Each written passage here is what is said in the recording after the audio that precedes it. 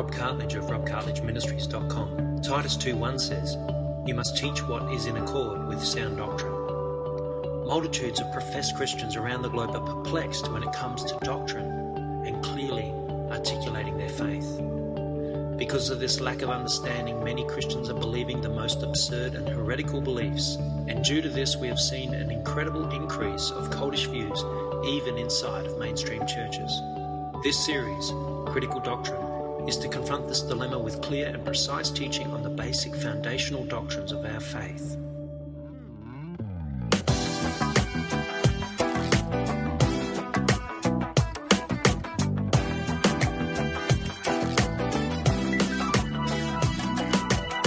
All right, are we ready? Let's turn to Mark 13.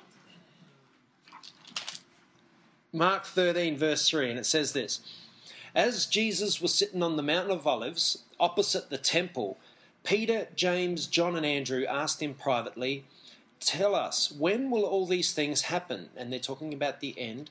"And what will be the sign that they are all about to be fulfilled?"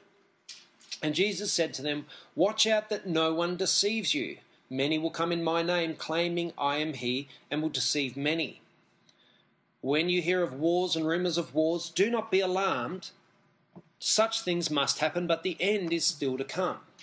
Nation will rise against nation and kingdom against kingdom. There will be earthquakes in various places and famines. These are the beginning of the birth pains." So when he says all these troublesome times that are going to be coming on the earth, don't be alarmed, because that's not the end yet. But these things must take place. A lot of people sort of see wars and rumors of wars. Jesus is about to return. No, it doesn't mean that. It just means that these things must take place, but the end is still to come. Verse 9, "You must be on your guard. You will be handed over to the local councils and flogged in the synagogues." So he's telling us, these things will happen to you. There will be, and Christians throughout the last 2,000 years this very thing has happened continually to them. They've been flogged in synagogues and in prisons and wherever else. "On account of me, you will stand before governors and kings as witnesses to them." So you'll do these things because you become witnesses to those people that are doing these things. When you declare Jesus as Lord and Saviour, and you won't recant of his name, even if they kill you, that'll be a witness to these people. "And the gospel must first be preached to all nations." Hear that? It must be preached before the end. "Whenever you are arrested and brought to trial, do not worry beforehand about what to say. Just say whatever is given you at the time, for it is not you speaking, but the Holy Spirit." So you never stress. When you're in prison, you're about to be brought to trial, don't stress over that. Just trust the Holy Spirit. He will give you words at that time. And keep that in your heart, because if you're ever in prison for the name of Jesus, and they're trying to tell you, "Look, we'll let you out if you just say, I don't believe in Jesus anymore," don't get set free. Stay in prison and then defend yourself and the Holy Spirit will give you the words that no one will be able to resist or contradict at that time. Then listen to this. This is what I believe is the great apostasy or the rebellion or the great falling away. Verse 12, this lines up with 2 Thessalonians chapter 2. "Brothers will betray brother to death, and a father his child. Children will rebel against their parents and have them put to death." Why? Parents who believe in Jesus, children that don't. I've actually got people that send me emails all the time about these are fathers and mothers who have children that are in rebellion to them. And I don't know if they necessarily hate their parents, but I'll tell you what, when this time comes, they will be the ones saying, let's get our parents put to death for believing in Jesus. "All men will hate you because of me, but he who stands firm to the end will be saved." Hear that? All men will hate you because of me. How many of you here are prepared to be hated by all people? If you had a choice, it's either believe in Jesus, just stay with your confession of faith, or be hated by everyone. What would you choose? We've got to ask ourselves that question. Because you know what? A lot of Christians today will choose the people and reject Jesus because they want that popularity back. But just remember what you're choosing. You're choosing eternal death over eternal life. It's better to be hated by the multitude and receive eternal life. So keep that in your heart as well. Do not reject Jesus just because he's not fashionable. You know what I mean? Jesus has never been in fashion, but he's always been popular. He's more famous than Elvis. I had one guy say, if Jesus is so so why is Elvis more famous than him? I said, Elvis is not more famous than him. More people know about Jesus than Elvis around the world. And where was Elvis in the 1400s and the 1500s and the 1600s? It's a stupid argument. Yeah. When you see the abomination that causes desolation standing where it does not belong, now that means that abomination that causes desolation is Satan himself standing in the most holy place in the temple in Jerusalem. When he is standing where he does not belong, he doesn't belong there. Let the reader understand. Then let those who are in Judea flee to the mountains. So this is the tribulation beginning right here. The tribulation has begun. When Satan stands in the most holy place in the temple in Jerusalem, the tribulation has begun. That's the abomination. It causes desolation. Desolation for 7 years, the 70th week of, as I've spoken, 70th week of Daniel.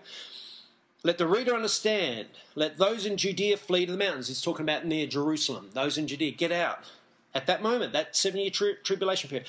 Let no one on the roof of his house go down or enter the house or take anything out. Let no one in the field go back to get his cloak. How dreadful it will be in those days for pregnant women and nursing mothers. Pray that this will not take place in the winter, because they will be days of distress unequaled from the beginning. See, get that. Days of distress unequaled from the beginning when God created the world until now. So worse than anything has ever happened. So World War II and World War I, we see documentaries all the time about just how bad it was. That's going to pale in comparison to what is coming upon the earth in these days ahead. Guys, it's never a better time to have your faith put in Jesus. Never a better time. If the Lord had not cut short those days, get this, no one would survive those days. If the Lord did not cut them short. That's why he's got a specific set period of time set on that period. It's got to be a certain period, 7 years. At that time, if anyone says to you, look, here is the Christ, or look, there he is, do not believe it. For false Christs and false prophets will appear and perform signs and miracles to deceive the elect, if that were possible. These false prophets are going to come and do amazing things. There's going to be men standing up, blowing our minds. Chris Angel, look out. There's going to be some other guys coming up doing even more freaky things and calling themselves the Christ. There's going to be false Christs, people who will claim to be Jesus, just as there are now, and people will follow them and believe them just as they do now. It's incredible. But Jesus, if you don't see the Lord return with the angels of heaven behind him, with all those that have ever died with him, and he's on the clouds, he flies from the east to the west in like lightning, and he raptures all believers up at that very moment, and we're all transformed into our imperishable bodies, and the dead will come out of the ground, and all those souls that are with Jesus will receive their physical bodies back, but in an imperishable form. If that has not taken place, Jesus hasn't come. I don't know how people can get this mixed up. Oh, there's Jesus. He's sitting over in the corner. Oh, let's go and talk with him. Oh, come on, man. Where's my imperishable body, I'd say? Why are you here? You should be up there in a cloud. It's crazy that we have the word so clearly explaining what must take place, and yet so many Christians don't get it, don't read it, and mix it all up, and it just astounds me. Here's the Christ. Look, there he is. Do not believe it, for false Christs and false prophets will appear and perform signs and miracles to deceive the elect. See, the elect, if we're aware of this stuff, you know what that means? That we must be in the group called the elect, if that were possible. So be on your guard. I have told you everything ahead of time. Hear that? So be on your guard. Don't let anyone come along and tell you anything contrary to what I have already told you, because he has prepared us. He has told us these things ahead of time. Now, this is very important. This actual verse is where all the problems arise. It says here in verse 24, but in those days, right? What days is he talking about? Days of tribulation. In those days following that distress. Did it say, but in those days before that distress? Does it say before there? No. Does it say during that distress? No. It says following. This is important. This, actually, you know what? According to a pre-trib, this doesn't apply to the church. And I'll tell you how they come to that conclusion. It's a doctrine they've instituted, which is a false doctrine, and it enables them to say, no, Matthew, Mark, and Luke don't apply to the church, the references to the tribulation. I'll explain how they do that. So it says this, in those days following that distress, the sun will be darkened and the moon will not give its light. The stars will fall from the sky and the heavenly bodies will be shaken. This sounds like Joel 2:28. At that time, when does it say? Following that distress, at that time, men will see the Son of Man coming in the clouds with great power and glory, and he will send his angels and gather his elect from the four winds, from the ends of the earth to the ends of heaven. He will gather his elect. He'll send his angels to the four winds, heaven and earth, to gather his elect. And you know what that is? That gathering we call the rapture, the harpazo. And that happens after the days of distress. After, not before. Now that's clear as day. Like when I was a new Christian, before I went to a church, I understood the rapture was post-trib. Right from the outset, I understood that the rapture was after. When I came into the church, I couldn't believe, and it was funny because I heard Joe Schimmel saying this very same thing, and here he comes with the clouds in that sermon that I just uploaded. But he said the very same thing. When he was a Christian, before he went to church, he knew that the rapture was post-trib. And he couldn't believe the teaching that it was pre-trib. He couldn't see it. And like him, I searched the scriptures, never found it. I never found a scripture that spoke of a pre-tribulation rapture. But I'm going to keep on going now. I have to start this. That's just the text. So let's get into the sermon. In the last 180 years, a lot of fear has crept into the church. And this fear is not the fear of God. If it was, we'd be a much better church, but it's not the fear of God, but rather due to the increase of wars, catastrophes, crime, sickness, which Jesus said must take place, must happen. These things must happen. Much of the church fears death and tribulation more than ever. They're scared to death of tribulation. No one wants to go through tribulation. And you know what? Like Bill said to one guy, he says, you know what, most post-tribbers it would be fantastic if it was a pre-trib. We would be absolutely, blown away. That'd be fantastic because no one really wants to go through tribulation. But we can't base our hopes on that when it's not in the scriptures. That's called deception. That's called deliberately deceiving yourself because you fear something and you try to read it into the text. The introduction of the pre-tribulation rapture has really been embraced by this modern church, for it fits their paradigm. And the pre-tribulation fits this time of fear in the church. A pre-trib rapture sounds awesome, very easily accepted. And most of them find it very hard to reject it once they've accepted it because their hope is in a pre-trib rapture. But what happens if the hopes get dashed because they have to actually go through a tribulation? If their hope was in a pre-tribulation rapture and their hopes suddenly are dashed because they have to go through a tribulation, could they be part of the great apostasy that takes place when the Antichrist is revealed? We're going to talk about that too. It especially fits in with the seeker-sensitive.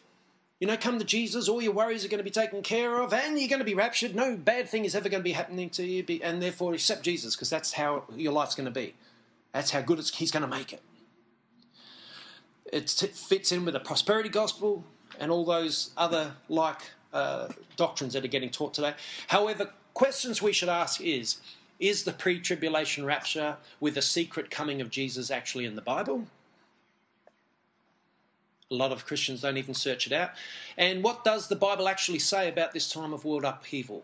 What does the Bible actually say? And we've just read a very powerful scripture, didn't we? Mark 13, or that chapter. Very powerfully it speaks of what happens at that time. Now, the word rapture, some believers will try to tell you that the word rapture is not in the Bible. However, the word rapture is taken from the Greek word harpazo, which means to snatch out or to snatch away.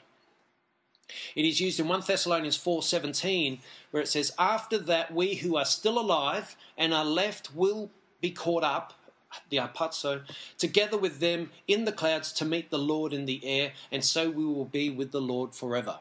So after that time, after the time of the tribulation, we who are still alive and are left will be caught up. And as we know from Mark 13, that catching up will be done by angels. So when Jesus returns, he will snatch us away to be with him. In Mark 13:27, it tells us that his angels will perform the harpazo.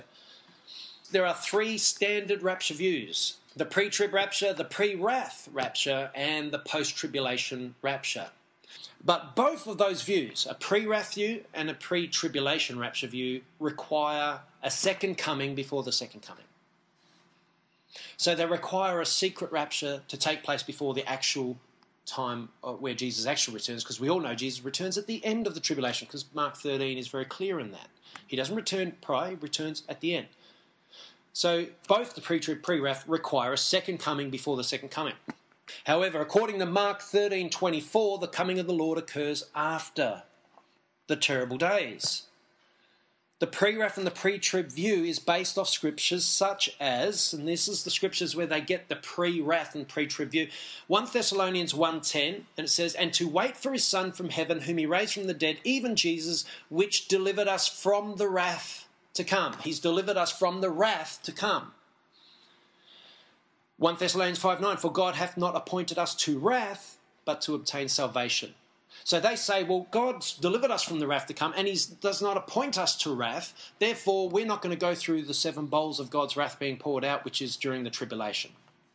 But does the Bible actually say that?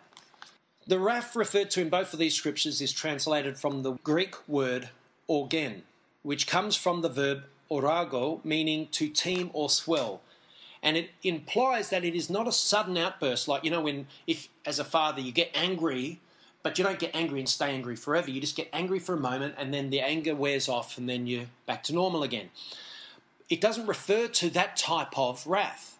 It refers to a fixed, controlled, passionate feeling against sin, a settled indignation. It is a wrath that never ends.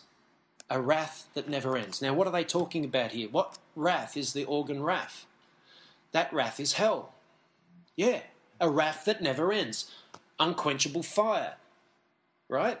1 Thessalonians 1:10, when you understand that, then it says Jesus delivered us, past tense. Not he will deliver us in the future, he has delivered us from the wrath which is hell to come. 1 Thessalonians 5:9 says, "For God hath not appointed us to wrath." He hasn't. Have we been appointed to hell now? Once you believe in Jesus, will you go to hell if you believe in Jesus? You won't. You won't. If you believe in Jesus, follow his word, live by his code, do you know what I mean? Or outwork him through your life, you won't go to hell.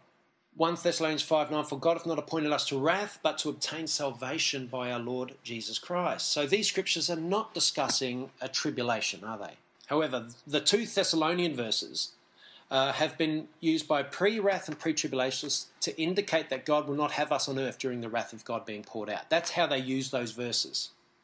However, in Revelation 16:1 it says this, "And I heard a great voice out of the temple saying to the 7 angels, Go your ways and pour out the vials of the wrath of God upon the earth." So the wrath of God. So the Greek word used for wrath in Revelation 16:1 is thymou. It indicates rage, personal venting of anger. Thymos is used for God's perfect holy wrath in Revelation through those verses there. This anger is directed against sin with intense opposition, an anger that burns for a while and then ceases. So that wrath, it's a different word. When the bowls of God's wrath are poured out, he pours them out, God's wrath is applied to the earth for that time, then it ceases. Then the next bowl is poured out. It's not the organ wrath, which is hell. It's a venting of anger by a holy God. So one thing to be understood here is that God's wrath is not directed at believers at that time, just as God did not direct his thymou wrath in Egypt against Moses and the Israelites, but rather against disobedient Egyptians. You remember the story of Moses in Egypt? And he's delivering the Israelites, and when he goes in to deliver them, he announces the judgments that are going to be made by God against the Egyptians. The Egyptians don't repent. So God pours out his judgments upon the Egyptians. But over in Goshen, guess what? His people were fine. His people were fine. They did not experience the wrath of God. So that Thymu wrath is directed, it's controlled by God. People have got this thing that when the wrath of God is poured out, the whole earth is just going to go, get swept away and destroyed. No, he will have people that he'll be protecting, and he'll have people that his wrath is being vented on. Does that make sense? Tribulation. Nowhere in Scripture does it tell God's people that he will spare them tribulation. Rather, he exhorts us the opposite. I want you to know these scriptures, guys, because this is true Christianity now. If you don't think like this, then you have to do a few fine tunings to your Christianity. John 16:33 says, "These things I have spoken unto you, that in me you might have peace. In the world you shall have tribulation." And many Christians of the past have had tribulation. But be of good cheer. I've overcome the world. So even while you're going through tribulation, be of good cheer. Be happy. Because Jesus has overcome the world. And you know that with death comes eternal life. Acts 14:22, confirming the souls of disciples and exhorting them to continue in the faith, and that we must through much tribulation. How much? Much. Much tribulation we enter into the kingdom of God. You know what? Most Christians today don't want any tribulation at all. If tribulation comes for Jesus' name, they back off straight away. Do you know what I mean? Someone says, "Oh, you shouldn't be saying that or doing that for Jesus." "Oh, all right, I won't do it then." They back right off. 1 Thessalonians 3:4, "For verily, when we were with you, we told you before that we should suffer tribulation, even as it came to pass, as you know." So they suffered tribulation and it came to pass. They told them beforehand that it would happen. And the issue I see with the pre-trib and the pre-wrath theory is that many are taught that before anything bad happens, don't worry, you'll be out of here. Teaching this doctrine is like sowing seeds on the stony places. It does not forearm Christians for tribulation, trouble, and hardship in the name. What I meant by that, teaching this doctrine is like sowing seeds on stony places. There's a scripture that Jesus speaks of, and I'm about to read it. But this theory, and I've heard it in churches. I've been in churches where they're talking about bad things taking place on earth, and then they will say, this is how far the pre-trib view goes with these churches, "But don't worry, guys, we're going to be out of here. When all these bad things take place, we'll be gone." And everyone goes, "Yeah, come Lord Jesus, take us. We don't want to go through tribulation." There's big problems with that teaching. Big problems, especially when those same people end up going through tribulation. Matthew 13:20-21 says, "But he hath received the seed into stony places. The same is he that heareth the word." I'm using the King James. I've used a lot of King James verses because just for those King James only people that are going to come and try to say, "Hey, that's not the way the King James words it." Well, this is in the King James. "He that received the seed into stony places, the same is he that heareth the word, and anon," I looked that up, "is shortly. And they receive it quickly. Yet hath he not root in himself, but dureth for a while." He endures for a little while. "But when tribulation or persecution arise because of the word and of Jesus Christ, by and by he is offended." Other translations, he falls away. So as soon as these Christians that have had like the seed on stony ground, as soon as they face trouble and hardship, they get offended, they fall away. They got no root. They got no root. If you teach a pre-trib theory, you're throwing seed on stony soil or causing this soil to become stony, and they have no root. So when trouble and hardship does come, Jesus tells us, they become offended. I didn't say that. Jesus said that. Don't be deceived. Contrary to Scripture, pre-tribulationists teach that the church will be raptured before the Antichrist is revealed. Do you know how many times I hear people say that? The church will be gone before the Antichrist is revealed. Why that freaks me out, I'll tell you. The reason they have to teach this doctrine is that if they are not raptured before the Antichrist is revealed, then that would indicate that the church would already be in tribulation. All right, so if you're pre-tribulation, you have to teach that the church has gone before the Antichrist is revealed, because they know the tribulation begins with the revealing of the Antichrist.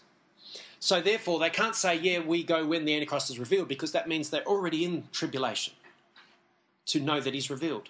Do you know what I'm saying? And that would mean that the rapture is not pre-tribulational. So they have to teach that the rapture is before the Antichrist is revealed. However, 2 Thessalonians 2:1-3, concerning the coming of our Lord Jesus Christ and our being gathered to him, we ask you, brothers, not to become easily unsettled or alarmed by some prophecy, report, or letter supposed to have come from us, saying that the day of the Lord has already come, meaning the second coming of Jesus has already come, meaning the rapture has occurred, because that's when the rapture occurs, at the second coming of Jesus on the Lord's day. Don't let anyone deceive you in any way, for that day will not come until the rebellion occurs and the man of lawlessness is revealed. Who's the man of lawlessness?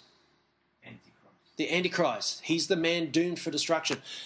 Guys, listen to the words here. That day will not come until the Antichrist is revealed. The day of the Lord, which is the second coming of Jesus, which is the day of the rapture, will not come until the Antichrist is revealed. Yet pre-tribulationists will teach that we are gone before that day. Why? Because there's a secret rapture, one that's not spoken of in the Bible, but they choose to believe it because it fits their doctrine. What they're doing is they've made this doctrine, and now they're trying to find scriptures, pulling them from every place so that it sounds like it's scriptural, but it's not. It's a deception. It says, don't let anyone deceive you in any way. We mustn't be deceived. We mustn't be deceived because it sounds like what we want to hear. Itching ear preaching is a curse to the 20th and 21st century church. It has been such a terrible curse. Here, you only go to listen to people that say the things you want them to say. Like, you're not going to be here when tribulation occurs. That's an itching ear doctrine. Some pre-tribbers say that after Revelation 3, so if you read from 1 to 3 in the Bible, there's mention, the name church is used. There then is no more mention of the name church in Revelation until Revelation 22. Therefore, the church is not present during that period. Okay. Flimsy argument, and very, for a scholar to say something like that, you'd have to question his scholarship.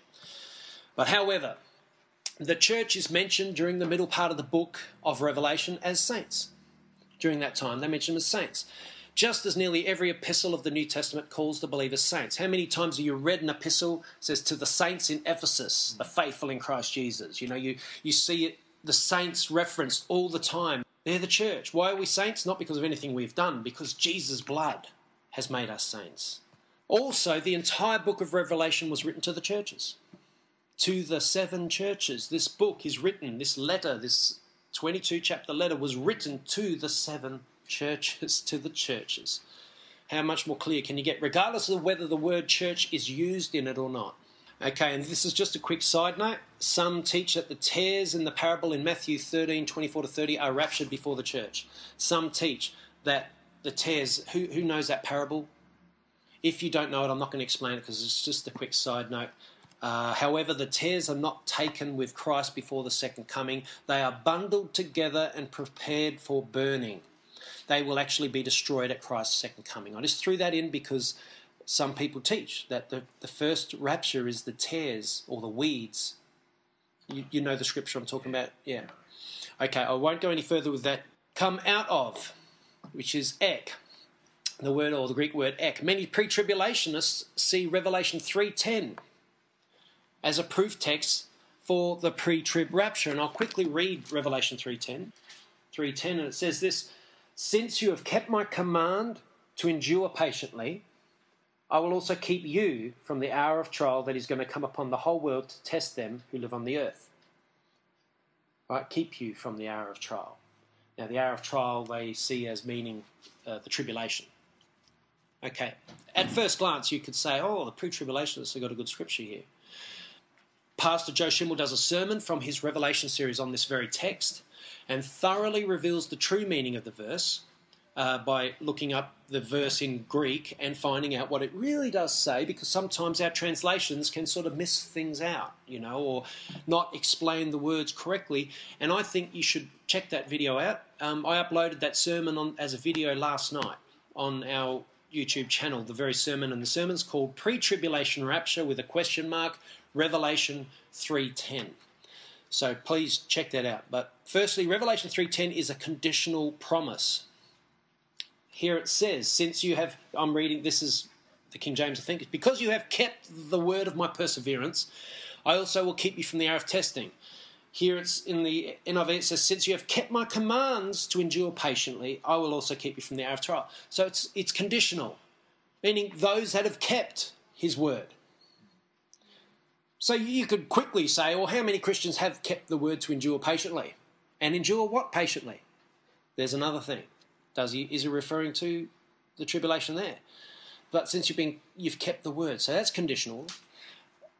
Secondly, it does not use the word hapazo, which means the rapture, which is where we get the word rapture from, which is where other verses where it is used. It uses the word ek and refers to coming out of and keeping from the tribulation of the world. Actually, when you listen to Joe Schimmel's sermon on this actually supports the post-tribulational view, this scripture. For they would have to be in the tribulation to come out of it from within it. You can't come out from it if you aren't in it. So if you're in it, it's not pre-trib, is it? At least it's then you're in it. Revelation 7:13-14 says, then one of the elders asked me, these in white robes, who are they and where did they come from? And I answered, sir, you know. And he said, these are they who have come out of the great tribulation. They have washed their robes and made them white in the blood of the Lamb. These with white robes had been in the tribulation and had come out from within it, obviously by death. And I'll show you how. Revelation 6:9-11, which is just before that, Revelation 6:9-11. This is during the seals, the breaking of the seals, 6:9. Says, when he opened the fifth seal, I saw under the altar the souls of those who had been slain because of the word of God. Slain, see, killed. And the testimony they had maintained. They called out in a loud voice, how long, sovereign Lord, holy and true, until you judge the inhabitants of the earth and avenge our blood? Then each of them was given a white robe. And they were told to wait a little longer until the number of their fellow servants and brothers who had been killed as they had been was completed. So there's a certain allotted amount that had to be killed during the tribulation. And that's 6:9-11, and then just a few verses later, we get the scripture that I read earlier. And who are these? With the white robes, they're the ones that came out of the Great Tribulation. They weren't prior to the Great Tribulation, they were in it. So the more accurate understanding of Revelation 3:10 would be that they would be kept from, not raptured, but protected. Understanding Revelation 3:10 like this then aligns with Jesus' own words in John 17:15. Listen to what he says. Jesus said, I do not ask you to take them out of the world, but to keep them. Be kept from the evil one.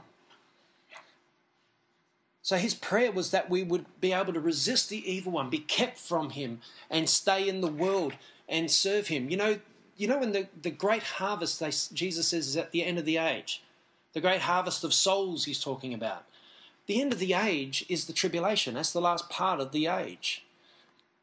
The great harvest takes place then. Why do Christians want to get out of here?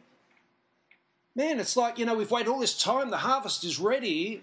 Few other labourers, Jesus says, because many don't want to go into the fields at that time and reap the souls that are going to be available. Souls that are going to be there. There's going to be so many people willing to accept Jesus during the tribulation. There'll be many that won't. They'll harden their hearts more and more and more, just like Pharaoh did and the Egyptians. But there'll be many that won't. And just as the Egyptians were favourably disposed to the Israelites, if you remember the story, I won't go there, I believe it's going to be that's a typology. I believe people will be favourably disposed to the Christians who come with the message of salvation, the good news. And when you bring the good news to people that are going through a tribulation, they're going to jump on it because they know, man, I just saw my brother killed yesterday. I just saw my mum die this morning and I'm standing here. Where am I going? And they say, believe in Jesus. Receive his salvation. And you will live for eternity And they'll go, yes, I receive. Forgive me, Lord, for how I've been in rebellion to you for so long. You know, the harvest is going to be there at that time. Why do we want to be gone? This is a retreat mentality in the church, man, I tell you. The church is retreating. They're on the back foot. They just want out. The saints of old would be disgusted if they knew. The saints of old knew that, you know, they laid their life on the line every day. Paul laid his life on the line every day to see people come to know Jesus. He was stoned, he was beaten, he was shipwrecked, he was treated so badly. Everyone, you know, was chased. Everywhere he went, he got chased and beat up. Just to see souls come to know Jesus. How different we are. How different we are. Wake up. We have to wake up, man. Jesus is coming. Jesus is coming. Do not let him find you asleep. It says, keep watch. Stand and keep watch at the door because my return is soon. Don't let me find you sleeping when I come. Amen. Now, biblical history testifies to the post-trib. Biblical history testifies to the post-trib. Goshen, for example, where I was just talking about with Moses and the Israelites. God protected and kept the Israelites while he poured out his wrath upon the Egyptians.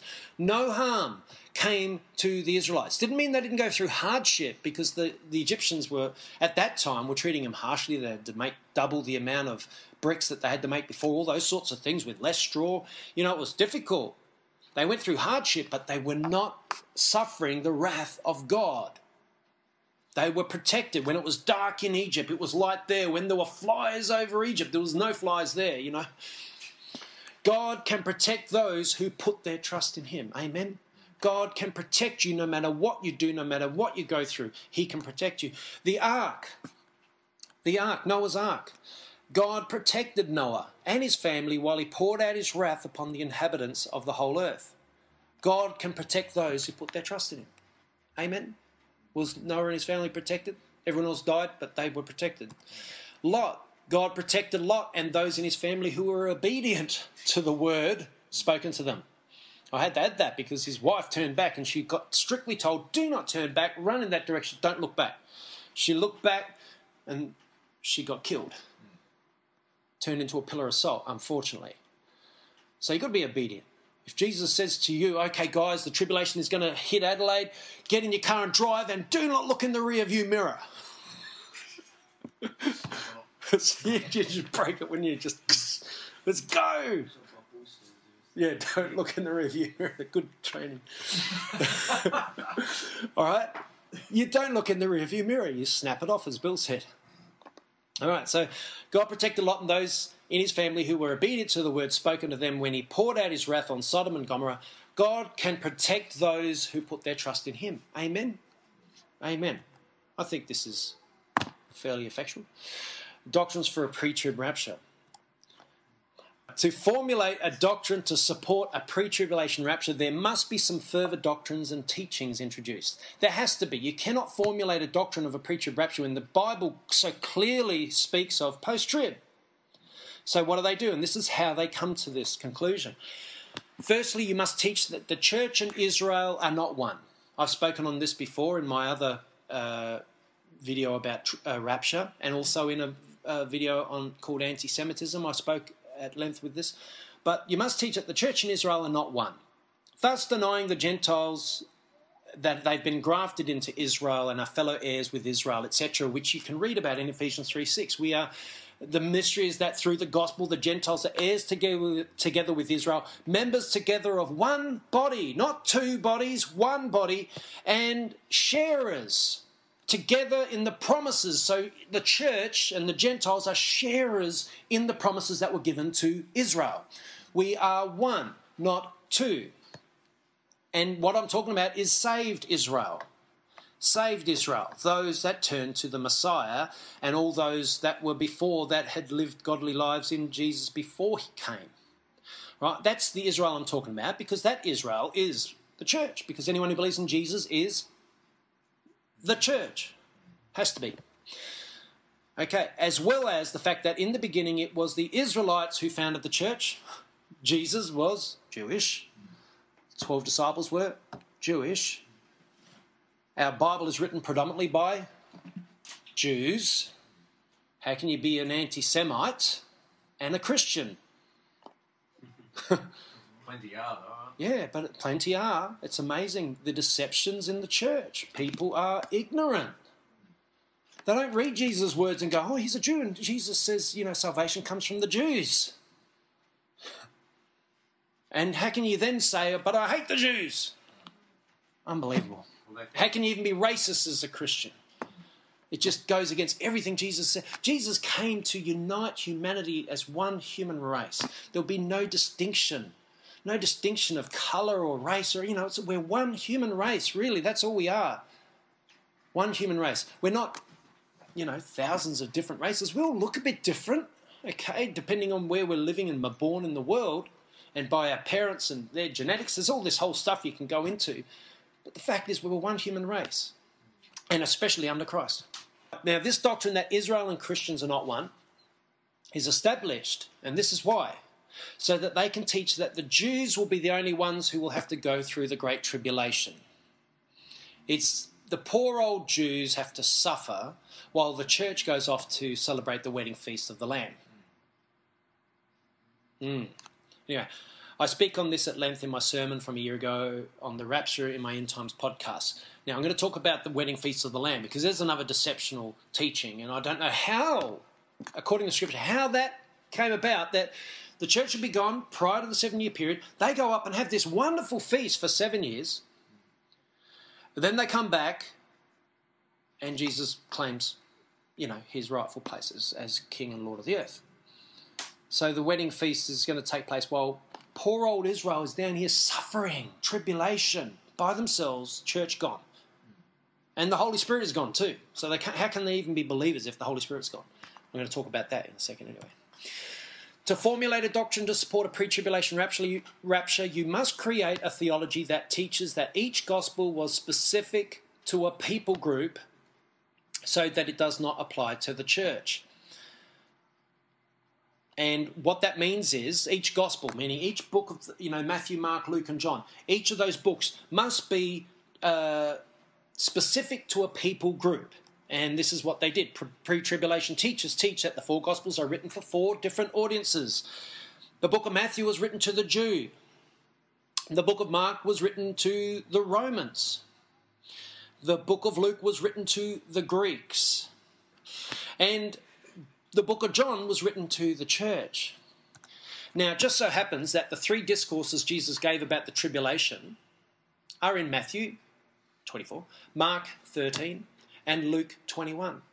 However, due to this doctrine, none apply to the church because these books were not written to the church. Only the book of John was. This is a true teaching. Right? So every reference, if you say, hang on, in Mark 13, it says what I said, after these terrible days, then the Lord's going to come and, no, that was written to the Romans. It's not to us. We're the church. Only the book of John was written to the church. However, they go and claim every other promise in those books. Anyway, doctrine of imminency. To formulate a doctrine to support a pre-tribulation rapture, they must create a doctrine of imminency and teach that Christ, this is what the doctrine of imminency is, Christ can return at any time, regardless of certain prophecies having to be fulfilled. Right? Christ can just, bang, we'll be gone. Just out of here. Bang. But hang on, there's prophecies must be fulfilled. Jesus can't return until all prophecy must be fulfilled before he comes. As simple as that. He could not have come prior to 1948, before the establishment of Israel. Because the Word of God clearly says that must happen before the coming of the Lord. Prophecies cannot be left unfulfilled, because then that would mean that the Bible holds unfulfilled promises or unfulfilled prophecy, and it won't. Everything will be fulfilled.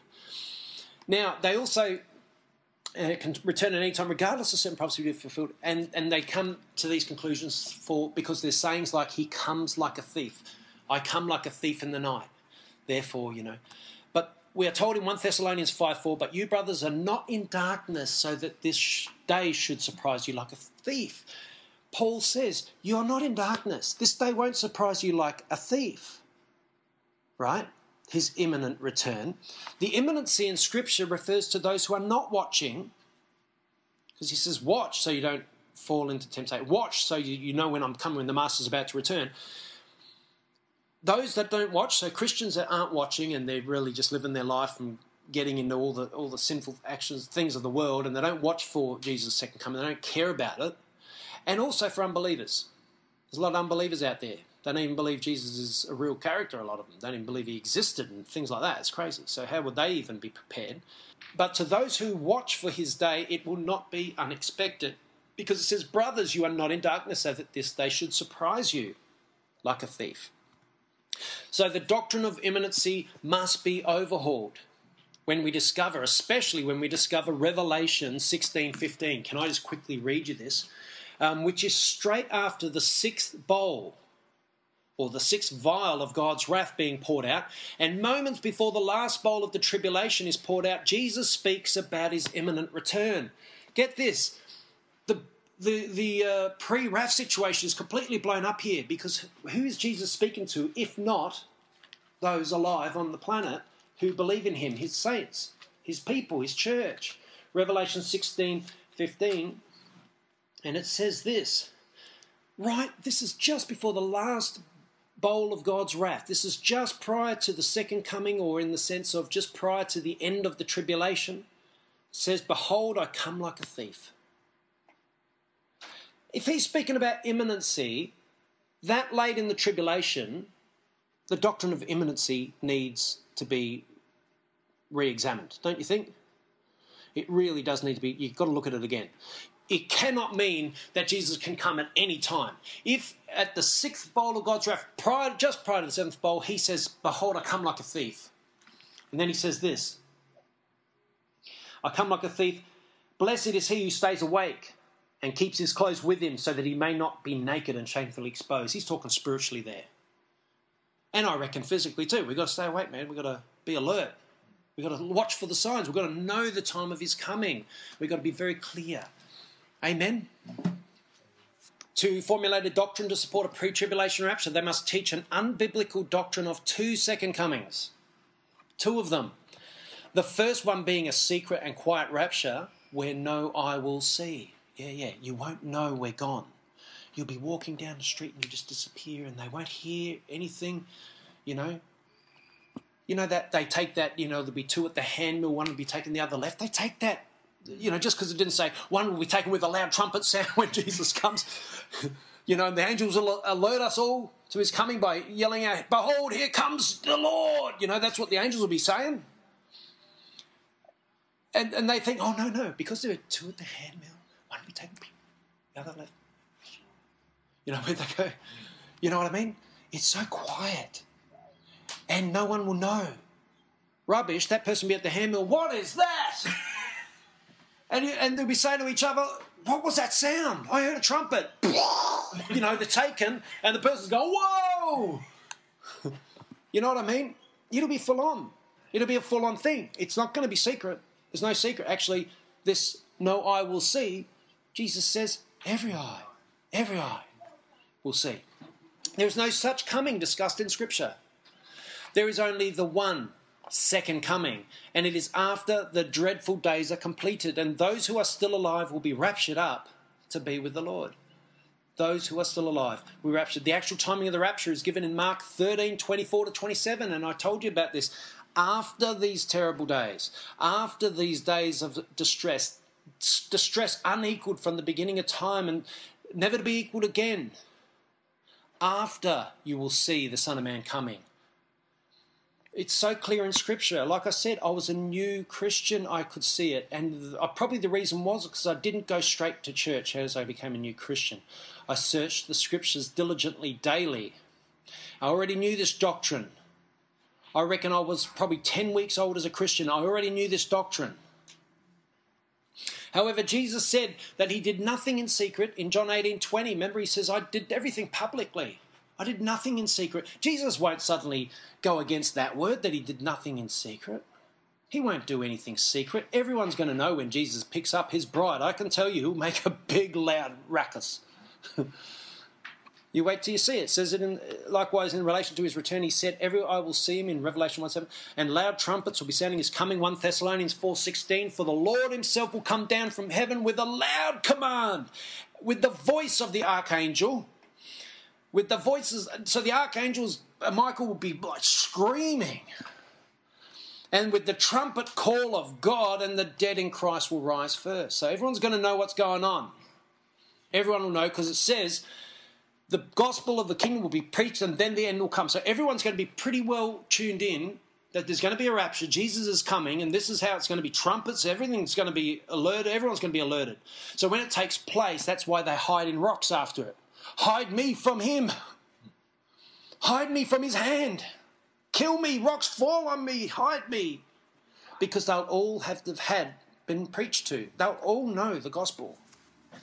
Force-fed, I suppose. But they'll know it. Amen. So to formulate a doctrine to support a pre-tribulation rapture, they must teach that the day of the Lord is the great tribulation, and not the day the Lord actually returns. Therefore, the day of the Lord, the tribulation, is the day the Lord takes his church. And, of course, if the day of the Lord is a tribulation, then we're gone as it happens, or as before it happens.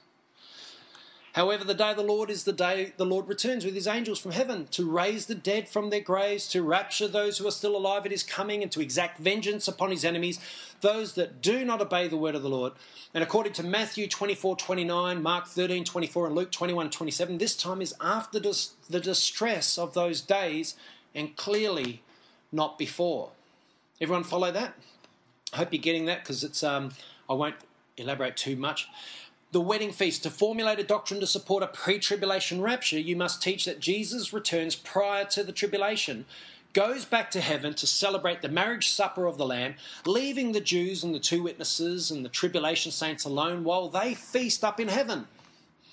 So they're going back, they're going to have this wonderful feast with Jesus and celebrations and carrying on.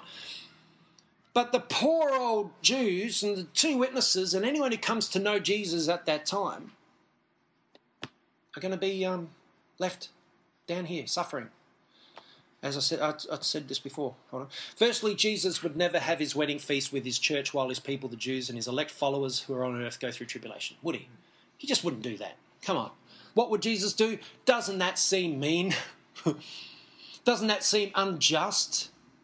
That there are still people who deserve to be in that wedding feast down on earth, and they're not invited because they have to go through tribulation, so everyone else is up there having a wedding feast?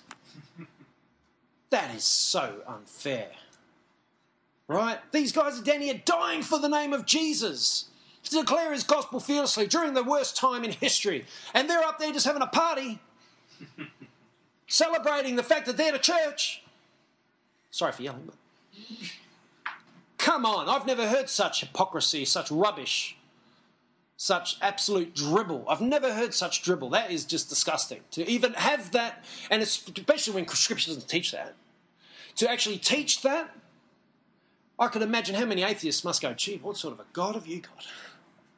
If that's how he's going to treat his people. You know, come on, man, wake up. Church, wake up. Secondly, it is not biblical.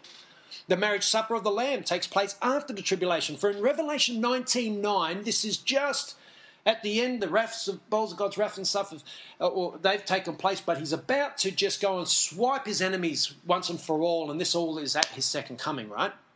It is said, blessed are those who are invited to the wedding supper of the Lamb. So at that point in the Revelation, he's just saying, blessed are those who are invited. He doesn't say it's actually taken place, right? It's not actually happening yet. The next few verses then speak of Jesus coming to destroy all the ungodly, and the only feast happening at that time was the birds of the air feasting themselves on the flesh of kings, generals, and mighty men. You read it, Revelation 19, 17, 18. That's the feast that takes place at that time. It's not the wedding feast, it's birds of the air feasting on all those that Jesus has swiped and killed. And it says it in Revelation 19, 17 to 18. The next thing that takes place is the beast and the false prophet are thrown into the lake of burning sulfur, and then comes the judgment of believers. Now, why would you have to judge the believers first? To sort everything out. You know, the judgment of Jesus towards his followers it's not a judgment. We don't have to worry about going to hell. We're going to be judged according to our fruit, what we've done for God during our life, right? Now that will sort everything out. So if we're going to have a few tears, that's going to take place then. Sorry, Lord, I didn't live for you, and I just got saved. I sincerely gave my life to you just before I died. But other ones will say, Lord, I've lived my whole life for you. And Jesus says, yes, I know. Well done, my good and faithful servant. Enter into the rest. Right? The judgment must take place first. Then we'll know who lived for God, who didn't as much, and everyone will be all forgiven, and there'll be no more tears. Jesus will wipe everything away, and let's celebrate. Let's celebrate. Let's have a wedding. I've got my bride. They love me. They've been justified. They've been edified in my presence. We received the glory because he's given it to us. Then the wedding feast. Feasting themselves on the flesh. Yeah. Anyway, the next thing that takes place is the beast, the false prophet. I've said that. The wedding feast will take place. And then after the wedding feast, of course, is the millennium of peace. It all happens at once. Sorry, I'm going all over the place. I'll go to the next one. Are you following me? Like, poof, poof, poof. It's getting hot in here again. Come on. Now, dubious typologies. To formulate a doctrine to support a pre-tribulation rapture, dubious and questionable doctrines must be established off typologies and analogies and not prophecy and clear biblical teaching. For example, Enoch is a typology of the raptured church before the flood. That's just one example. I was going to look up more, but I thought that's all we need. Enoch was raptured prior to the flood occurring. Therefore, Enoch is the church, the flood is the tribulation, and Enoch's gone. Hang on, didn't Noah go through? It's not a very good typology. So what they're saying is Noah is like Israel, has to go through the flood, where Enoch is gone because he's the church. Why would they speculate something as crazy as that? That's a dubious typology. However, they ignore very clear historical typologies, such as Goshen. I've explained the Goshen typology before, and God protected Israel where he poured out his judgment on the Egyptians. Noah's Ark, he protected Noah and his family in the ark while everyone else died, they drowned, and Lot was protected, except his wife, of course, because she didn't obey the Lord, but they were running away from the things that were taking place. So God has historically protected his people during tribulation, but not raptured them. So it's a crazy, and Enoch was not raptured because of tribulation. He was raptured because he walked with God, and then he was no more because God took him away. He was not about to go through tribulation. He was raptured because of his closeness to God. God said, man, you spend more time up here with me in my presence through the way you worship me and pray to me, and you may as well just come up here. I've got something in mind for you later in history. That's what I believe anyway. All right, the restrainer. To formulate a doctrine to support a pre-tribulation rapture, they teach that the Holy Spirit is the restrainer, and when he is removed from the earth, because the Holy Spirit is removed, the church goes with him. Yep. And now you know what is holding him back so that he may be revealed at the proper time. For the secret power of lawlessness is already at work, but the one who now holds it back, these secret powers, will continue to do so until he is taken out of the way. Right? So what they're saying is that the church or the Holy Spirit is holding back these powers of lawlessness, and they're going to be taken out of the way. Meaning, in their eyes, raptured. It doesn't say raptured, but they're just claiming that that's a reference to the raptured church. But throughout time, they've seen that verse meaning a lot of different things, or a lot of different persons, like as in they see it as meaning, the Archangel Michael, not so much the Holy Spirit. So there is an immediate problem. If the Holy Spirit is no longer on earth, as they claim that the Holy Spirit is the one that is removed, who's the one that has been restraining evil. But I tell you what, if the Holy Spirit's been restraining evil, he hasn't done a very good job, because the evil has been running rampant, hasn't it? Anyway, I don't believe that verse actually even says that. And this is what I'm going to talk about now. If the Holy Spirit is no longer on earth, then there will be no more believers on earth, because it says no one can say that Jesus is Lord except by the Holy Spirit. So how can there be any more believers on earth? Thus, every scripture which speaks of saints coming out of the great tribulation, like Revelation 7, 13, 14, etc., could not be possible. The two witnesses would also not be able to witness with the power of the Holy Spirit, for the Holy Spirit's not there. And the two witnesses, I believe, witnessed during the last 3.5 years of the tribulation. Also, according to pre-tribulationists, the Jews, who are the only ones representing Christ during the tribulation, could not witness for Christ also. So not even the Jews could witness for Christ because they wouldn't have the Holy Spirit because the Holy Spirit's gone. So that's one reason I don't believe that's what the restrainer is. Now, this section is taken from an exceptional and scholarly article by David Marsh called The Restrainer in 2 Thessalonians 2:6-7. Now, please take your time to Google and read this article. John found me this article, and it was a bit of a mind blow when I read it. The commonly proposed identifications of the restrainer who is removed includes Michael, the archangel, the government, the gospel proclamation, proclaiming the gospel, the Holy Spirit or the church. However, David Marsh discovers the notion of removal of something from the earth is an idea introduced by a mistranslation of the Greek verb "ginomai." It's an idea reinforced by a failure to recognize a verbal allusion to Daniel 7:8. I really want you guys to look this article up, and especially everyone online who doesn't understand where I'm coming from here, look up the article. It's a massive article, but it's very, very detailed. This guy's done his homework. The mistranslation of the Greek verb "ginomai" in verse 7 to mean take out or remove, but what it should actually translate to is comes to be or become. It's not to take out or remove, it becomes. That's where the word comes from. Has made the verse's meaning uncertain. Now, David Marsh also shows that the word restrainer is a mistranslation, and the correct word translation of the Greek participle katakon refers to something or someone evil, and not someone good, and something that is occupying. So I must encourage all seekers of the truth on this matter to read and research the David Marsh article called The Restrainer in 2 Thessalonians 2:6-7. However, I'm going to present to you the amended translation of that passage. And I'm just going to go straight down to the underlined bit where I read this before, and it says, and you know what occupies at present. And you know what occupies at present. What occupies at present? 1 John tells us that, in 1 John 5, I think, it tells us that Satan is the god of this age, god of this world, right? And you know what occupies at present till the end to reveal him in his season. Remember, Jesus says that he will be revealed when the Antichrist is revealed. This is in 2 Thessalonians chapter 2, that don't expect to be taken before he's revealed. For the mystery of lawlessness already is energizing, meaning getting stronger and stronger. Is sin and lawlessness getting stronger and stronger in the world? Yeah.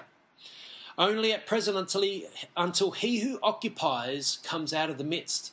What that means is so we see him. He becomes clear. He stands in, and the abomination that causes desolation, he reveals himself. Who? Satan. And then the lawless one, who? The Antichrist, his representative, will be revealed, whom the Lord will slay with the breath of his mouth and destroy with the manifestation of his coming. That, to me, is a far better translation. If you compare that to the standard translations today, that translation is unbelievable. It's so clear, and it lines up with every other scripture. There's no mystery then. It's very, very clear. It connects with all the other scriptures that I just referenced as I was talking through that. Amen. One world religious agenda. Benjamin Creme, a false prophet who asserts that the second coming prophesied by many religions will come in the form of Maitreya, the world teacher. This guy's been preparing the way for a world leader who is like a Christ figure called Maitreya. They believe he was born in 1977 or something like that, so he's younger than me. Said that his mission is to get Christians to believe that Jesus comes before the Antichrist so that they will accept the New Age Christ. How's that? His mission for like 40, 50 years has been to get Christians to believe that the Antichrist comes, that Jesus comes prior to the Antichrist revealing, contrary to Scripture. He's done a very good job. One of the methods which has been effective in promulgating this doctrine is the Kingdom Now movement. That Christians have got to claim world dominion now and rule now. You know what I mean? The issue with the pre-tribulation view is that Christians are looking for the coming of Jesus to be before the tribulation, and even prior to the appearing of the Antichrist in 2 Thessalonians 2 warns us not to expect. Now, I don't believe that pre-tribbers will turn to someone who just steps up and says, I'm the world leader. He probably uses some anti-gravity technology, flies in with a bit of a cloud around his anti-gravity vehicle, and he flies down, lands on the earth. I am Jesus. And he goes straight to the United Nations, and he starts leading the world. And I don't believe pre-tribbers are going to say, oh, that must be him. I don't think that's the point. But the point is to believe that Jesus comes prior to the Antichrist is deception. It is complete deception. Christians are taught that they could be raptured a number of years prior to the tribulation. The problem is that they could be caught up in a worldwide deception. Could be. I use the words could be, which the Antichrist is preparing in appearing as a New Age Messiah. He's going to come as the Christ to the Christians. He's going to come as the Krishna to the Hindus. He's going to come as the 10th Imam to the Muslims. This guy, Benjamin Creme, believes it's a guy called Maitreya. Who knows who it is? But he's coming, and he is one of the most charismatic, powerful leaders the world's ever going to see. And he's going to be a ruthless dictator, make Hitler look like a schoolboy. This Maitreya, or whoever it is, the Antichrist, is appealing to the sin nature. That's what he's going to appeal to. And people love it when you appeal to the sin nature. That's why the world laps up all these rock stars and pop stars, because they appeal to the sin nature.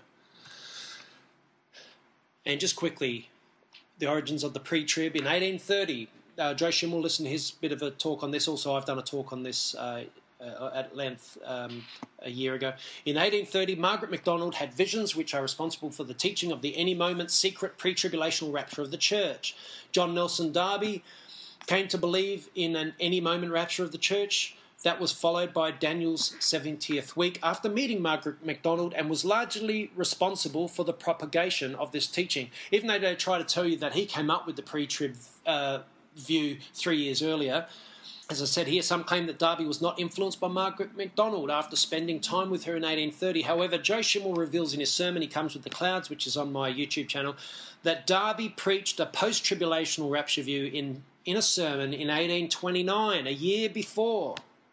He was post-trib, and Joe will explain the type of post-trib that he was, 1 year prior to meeting Margaret MacDonald. I believe that it is better to be prepared to go through tribulation and not have to, than to not be prepared and then to be forced to go through it. Don't you think? It's better to be prepared to go through it than to not be prepared and be forced to go through it, because then your faith, your hope could all be dashed. Because you're getting forced to go through something that you were told for so long, for so many years, you would never have to endure. I think that's the most valid point on that subject. Prepare yourselves for tribulation. You might have to go through tribulation. It might not be the great tribulation, but you might have to go through some serious tribulation. Read some books by Richard Wurmbrand, and he'll explain 15 years of imprisonment and daily torture, all in the name of Christ. You read the book by Brother Yun, The Heavenly Man. Torture on torture. They went through serious tribulation.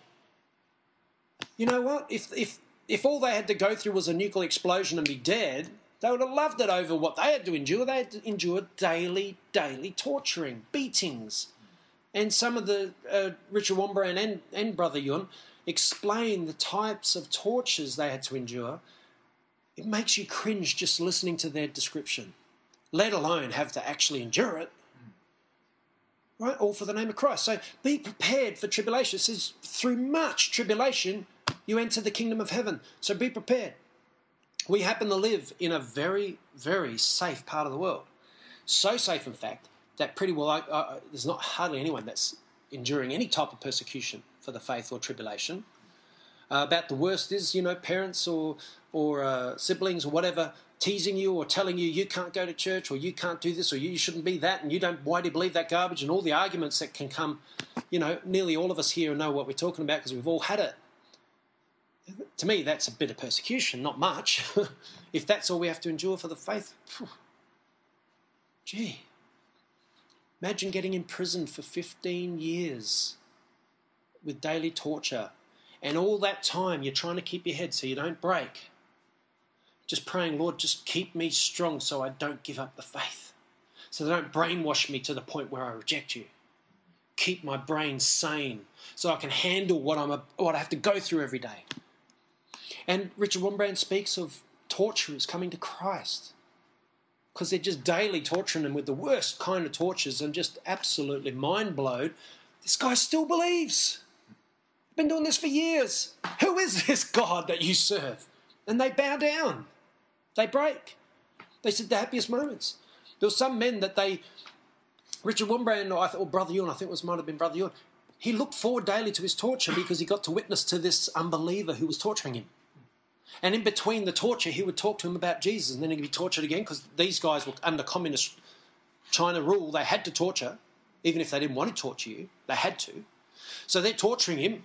Sorry, Brother Ewan, sticking, electrical currents up his fingers or something like that, or whatever they did. Yeah, terrible things. There's so many things they did. And in between, Brother Ewan, don't worry, brother, and he preached to him and see him come to know Jesus.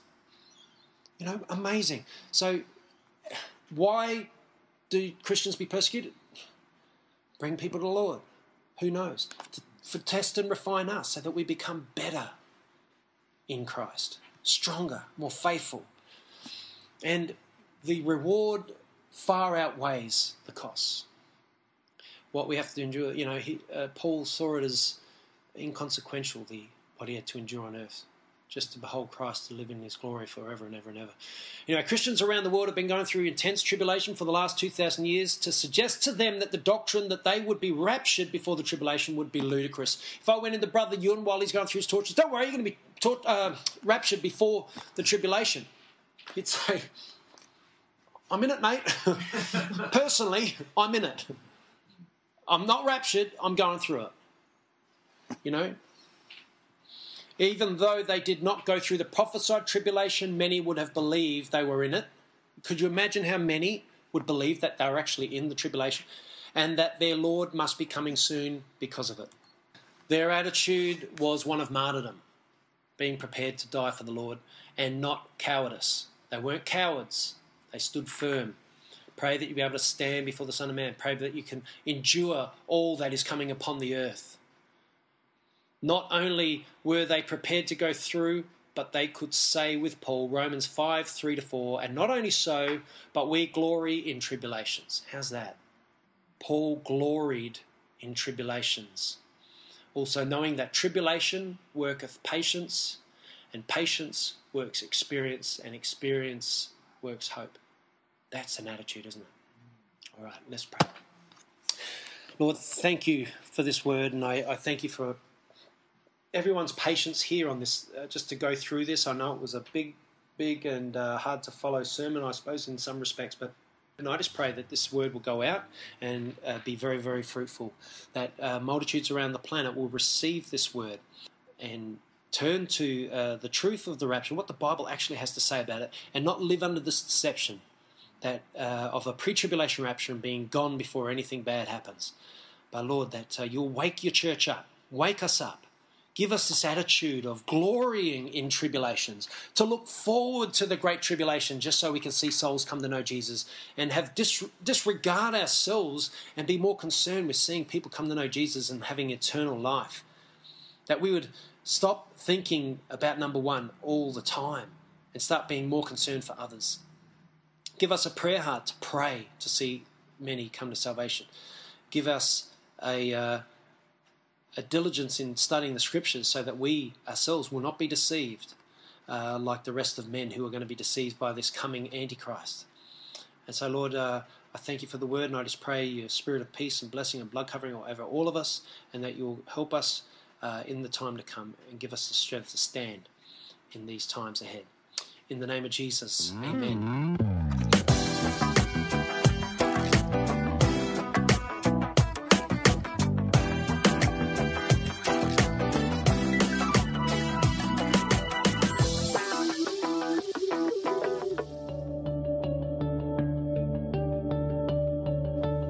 Thanks for listening to this sermon. If you search Rob Cartledge in the iTunes store or go to www.robcartledge.com, you'll see a number of different sermon series: Uncovering Religion, Truth, Judgment and Eternity, Apologetics 101, Critical Doctrine, and End Times. Feel free to check them out.